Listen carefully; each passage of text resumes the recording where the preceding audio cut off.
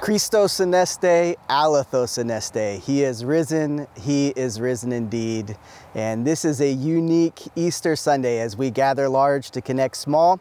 And I know for many of us, this is a time of connecting with family and connecting with church. And so if you're connecting with us for the first time, we would love to be able to get to know you and be able to pray for you and connect you into our community. So if you go to our website, gayton.church/connect, just put some information on there. We'll follow up and make sure that we get your prayer requests and we give you a place to connect here in our church. Well, I don't know about you, but for me, this is a unique Easter by far, unlike any other in my life. And this time has been very unique. This is a very different period in the history of our country and the history of the world. And that brings about big questions. And I don't know about you, but for me and as people that I'm talking to, those questions are the questions about the future. What does the future hold? What does the future hold for our families? What does the future hold for our communities? Will there be a normal again? And what will that normal look like? The future.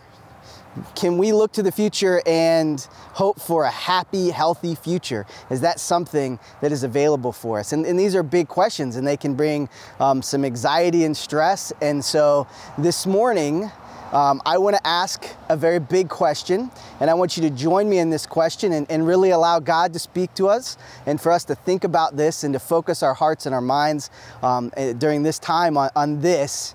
What does the future hold? What does the future hold? And so as every week here at Gayton, we want to precede God's word with prayer. And because we have this unique opportunity to join online, I'm going to ask you, we're going to show some pictures now. And what I'd like you to do is to really focus your heart, focus your thoughts.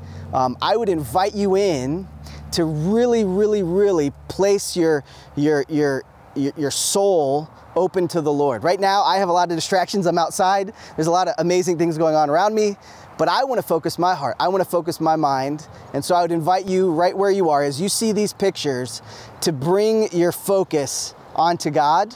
And as you see these pictures, what does it lead you to? Where does your mind go? And how do they speak to you? So for just a moment before we pray, let's focus ourselves.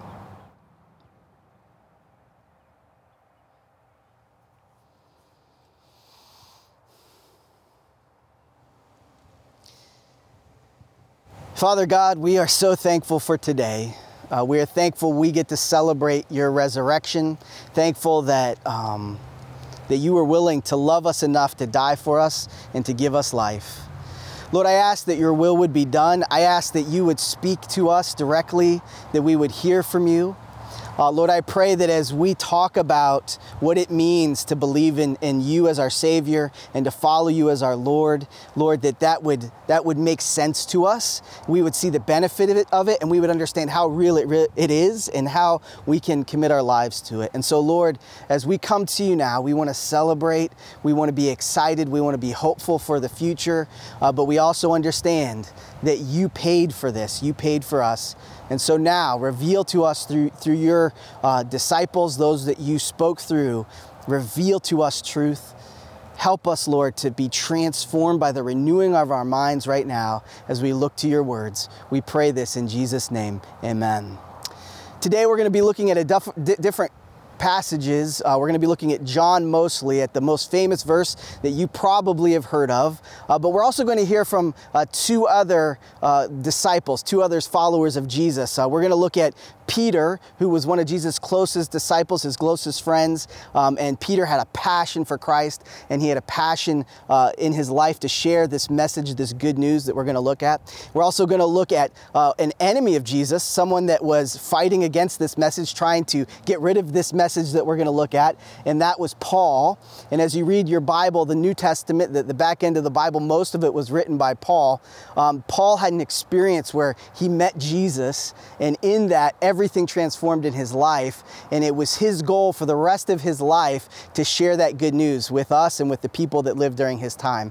But we're going to first look here at John. We're told that John was the disciple that Jesus loved. It was his closest friend. It was the one that was there with him through most of his ministry. ministry, and John has a passion to communicate to us exactly what he learned so that we can know it and we can have faith in it. And so we're going to look at John chapter 3, John 3:16. And I'm sure you've heard that before. If you've ever been to a football game, you may have seen a sign that said John 3:16. I know there's a country song that's called John 3:16. If you're a wrestling fan, maybe you know Austin 3:16. Our culture and our world has recognized this is a very significant Bible verse. And so John had written this down for us to understand some truths about who we are and what our hope can be for the future. And so John 3:16 says, "For God so loved the world that he gave his one and only Son, that whoever would believe in him would not perish, but have everlasting life." And so maybe you've heard that verse before, and maybe that's not new to you, but there's a lot in that verse. And what I want to do this morning as we celebrate the resurrection of Jesus, as we come together now, is to really break down that verse and see what does it have to say to me, and how can it help me as I look to the future in this really strange time that we live. And so the first thing I see is the problem that John brings to light. He brings to light that there is a possibility of perishing, that God loves the world. He gave his Son so that we would not have to perish. And the question then becomes, what does he mean by perish? Why would we perish, and what would we perish from? Well, we see from Paul later that this issue of perishing comes from sin. In Romans 6:23, Paul writes, "The wages of sin is death." The wages of sin is death. And right now we're seeing that clearly. We live in a broken world. Things are not right. And then even within us, we recognize that there's something wrong. I don't even keep my own rules. You know, we're trying to go to bed on time. We're trying to eat right. We're trying to do the right things. And yet I can't even stay aligned with my own rules. Well, Paul writes that the wages of sin is death, and that sin brings death. And the way I understand sin is that the Bible teaches that sin is doing what you were not created to do. You have the capacity and the ability to do, but you weren't created to do. I was not created to lie. I was not created to steal. I was not created to cheat. I was not created to abuse another human being. I was not created to take advantage of people. And yet I have the capacity and ability to do that. And the Bible calls that sin. And Paul says that when I do this thing called sin, it brings death. And it brings death to a lot of different areas in our lives. I think first it brings death to opportunities. Think in your life of things that have not been available to you because you made a poor choice or because you allowed a sin into your life. Opportunities have been stolen, or opportunities no longer exist. They have died because of sin. But even more importantly than that, I believe sin kills relationships. First, I believe sin kills relationships with other people. Think about all the relationships in your life. I used to say to students that another word for sin could be drama. Think about all the drama that is in life. And that sin, it distorts life, it distorts our relationships, and it breaks up our relationships. And nothing can hurt a relationship more, bring death to a relationship more than lying or cheating or anger. And so this is what sin does. It brings death. It doesn't just bring death to our relationships of the people in our lives. It brings death to the relationship we have with ourselves. Sin will be that voice inside of us that tells us we're horrible or worthless or have no value. Sin is that voice within us that makes us think we're better than another group of people, that we're superior. Sin lies to us within us. And so it brings death to our own relationship with ourselves. But I think even a greater problem than that, and what Paul writes to us and really reveals to us, the wages of sin is death, is that it brings death to our relationship with God. God, we're told, is holy and perfect, and we are separated because of our sin. It's interesting, we live in a time that we are quarantined. We are setting ourselves apart in our houses so that we will not be able to be infected, or we're lessening the chances of us being affected by a virus. Well, in many ways, God has quarantined sin out of heaven. He's quarantined sin away from himself, and therefore he cannot have sin in his presence. He cannot have sin in his home. And so this brings up a major problem, for God loves us, and he doesn't want us to perish. Perish meaning death to that relationship forever. And so in that problem that we all face, Paul goes on to write that in Romans 6:23, that all have sinned and fallen short of the glory of God, meaning we're all infected with this virus, we're all infected with this disease, that we're all going to perish if there's not a cure found.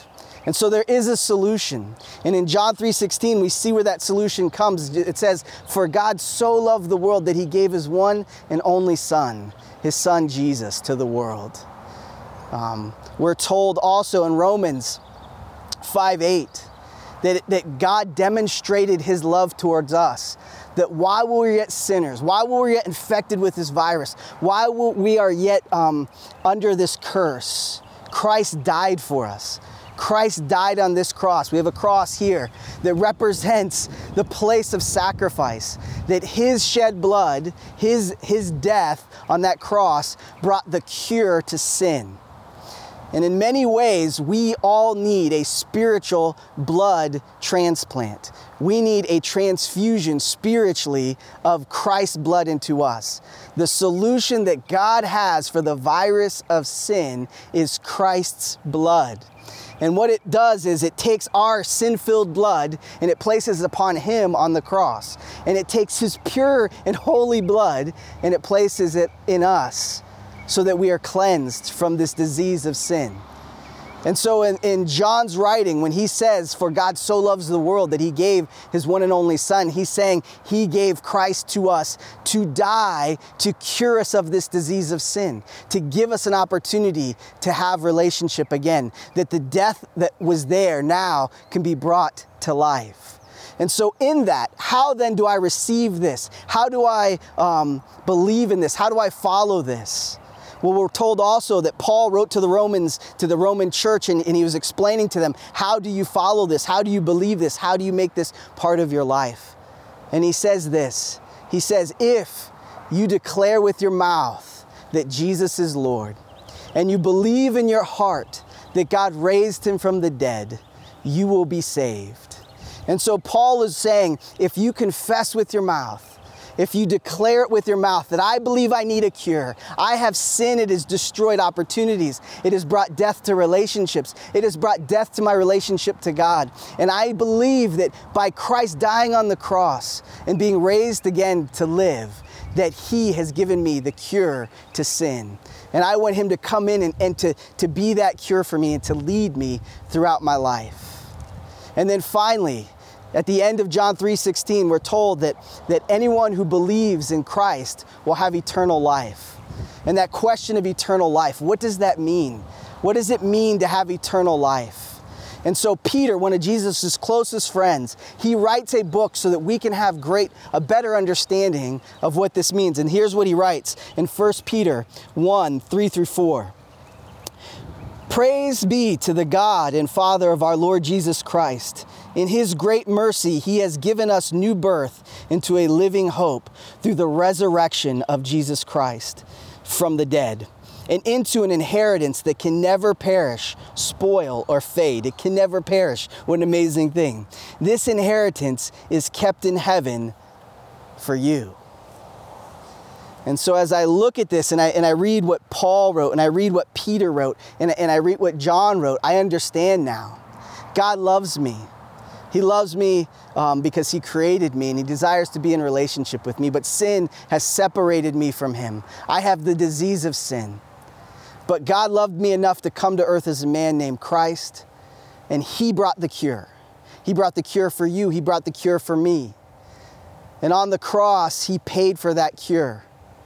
But there's an interesting thing here that Peter writes, that this is an inheritance. This is something of being part of God's family. And so Jesus died so that we can have life in his cure, but he came back from the dead so that he could adopt us. Jesus came back from the dead so that he could adopt us into God's family. You see, right now, you were created to be part of God's family, and sin is keeping you from that. This disease that we all have is keeping you from that family. God desires so desperately for you to come and be with him, to a place where there are no viruses, where there is no more pain, there is no more suffering, there is no more anxiety. He desires for you to be in his family forever. That was his intent from the very beginning. And so today, this is the promise he makes to us. This is the promise he has established 2,000 years ago. This is the promise that has built this church and all churches as we have looked to this promise, to the solution to the greatest problem of our lives, the problem of death. What does the future hold? We started with that question. What does the future hold? You see, today I only really have two options. I can put my faith on the things of this world, the economy, my job, the government, myself. And as I think of those things, and what I'm realizing definitely through this time is how weak and fragile and frail those things are, and how putting my faith and hope in those things seems to be a waste, seems to be pointless and fruitless. And yet now I look and I see that Christ has offered something far better than even a cure for any disease. He has offered the cure that leads us to be part of his family. And so today, right now, maybe it's your moment. Maybe this is the time as you think about the future. What does the future hold? God has spoke to your heart, and he's calling you to be part of his family. He wants to adopt you. He wants to cure you. Would you receive that cure today? Would you accept his invitation to be part of his family? I know that for me, when I was 16 years old, I was very prideful and very resistant of this message. I was very self-centered and focused on doing my own thing. But I can remember that moment when God spoke to my heart and he said, today I offer you the cure. I offer you to be part of my family. And I can remember that moment when he came into my life and he changed me. I can remember, just like Steve and Wendy, when I was baptized and when I began this walk with the Lord, and recognizing now that every day of my life I'm part of his family. And I know that to be absent from this body, when I die, that I will be present with the Lord. And I also know that I can put everything in his hands, and he is capable, that he can protect my family, that he can oversee all things, my job, my future, that he can take that from me, and I don't have to hold on to it. And that is what he's offering you right now. If you're at a place and a time and you're saying, you know what, I sense God speaking to me, I sense his presence, I recognize my need for this cure, I recognize that I want to be part of his family and I want to live for him and with him forever, then I would encourage you right now. You can speak to him. You don't have to close your eyes. There's no special words. It's just something that comes from your heart. And it says, I believe this, and I want to receive this, and I want to live with you and for you the rest of my life. If you make that decision today, or if God's beginning to stir something, some questions, and maybe you want to learn more about this, please reach out to us. Please contact us. Please go to our website and let us know that this is what God's doing in your life. We want to be part of that journey with you. We want to encourage you through this. And maybe even right now, you know that you've received this gift. You know you have the cure. You know that you're set and you're part of God's family. But every day, especially today on a day where we celebrate the resurrection of Christ, it's a great opportunity to recommit and say, you know what? I want to spend all of my energy on the family of God and inviting people into that. I want to spend all of my finances, all the things that God has given me, whether it's my talents, whether it's my time, whether it's my abilities, whatever it is, I want to recommit them to God and ask him to use them. So if you're watching right now and you sense God speaking to your heart, and you recognize that God loves us so much that he gave us his one and only son, and as we believe in him, we'll never perish, but we're going to have everlasting life, that you recognize today is the day to live for the Lord. Today is the day to give him all you got and to live for him with everything you got. And so as we celebrate the resurrection of Christ, I encourage you, do not do this alone. And so for the next step, we here at Gate, we talk about a next step. What is the next step? Well, maybe the next step for you is just to tune in next week, to come on back. We're going to start a new series called Quarantine Christianity, how to be healthy during this time of quarantine. Maybe it's just to have a listening ear right now and see what God's saying to you. Or maybe it's to get more involved. We have a new online community that we're starting, a new online church where people are gathering from their phones and their computers. And we want to allow you to be part of that. So if you're interested in that, please reach out to us and let us know. And as we move forward through our Glance and all of our social media, we're going to be allowing and communicating what's going on, how you can get involved, where these places of contact are, and take advantage of those. We only have a limited time left. We don't know what the future holds in this physical life. We do know what holds in the eternity. And so let's take advantage of the time we have now and trust God with these moments. And I will continue to pray for you. And I ask that you would pray for us as we navigate the future, following the Spirit of God and worshiping God and glorifying Him with our lives. God bless. Happy Easter. Christos aneste, alathos aneste.